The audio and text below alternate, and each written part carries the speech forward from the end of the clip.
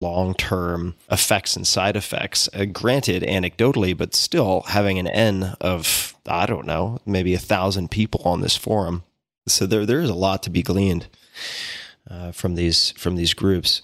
Yeah, there's even a new one making the rounds, glucagon-like peptides, GLP-1. I'm sure you've seen some study floating around on that. But yeah, these things are very unknown. I wish these were more out in the open and that there was a very, very strong anti-aging research community that was functioning out in the open, that was trading notes on what works and what doesn't, and able to run some kind of human trials, more efficiently, because fighting aging is a very time-sensitive task.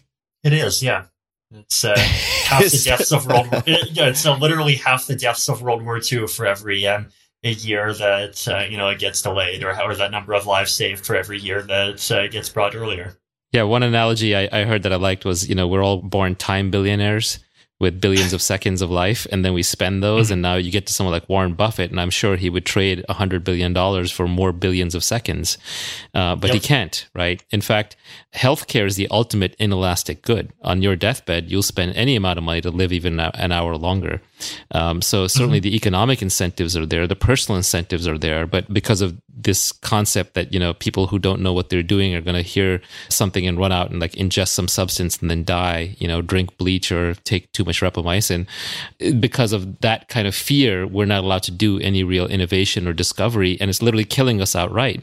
And if we just reframed it as, well, no, it's not that we're dying of aging, we're dying because you won't let us do the innovation, do the research, it might take on a different take. But I was actually a little disappointed with the coronavirus response, because I thought we would have had faster trials of the vaccines, but the fact that they were still kind of slow, and even now the deployment is being held up because we have to create these perfect vaccine delivery packages instead of just a kind of quick and dirty vaccination, and we have to go through these very regimented protocols rather than just saying everybody just line up and let's just go as quickly as possible. Because we insist on doing things in kind of this bureaucratic, overly controlled way, we're still slowing things down. And if coronavirus would get us to accelerate our normal processes into a wartime footing, then what will?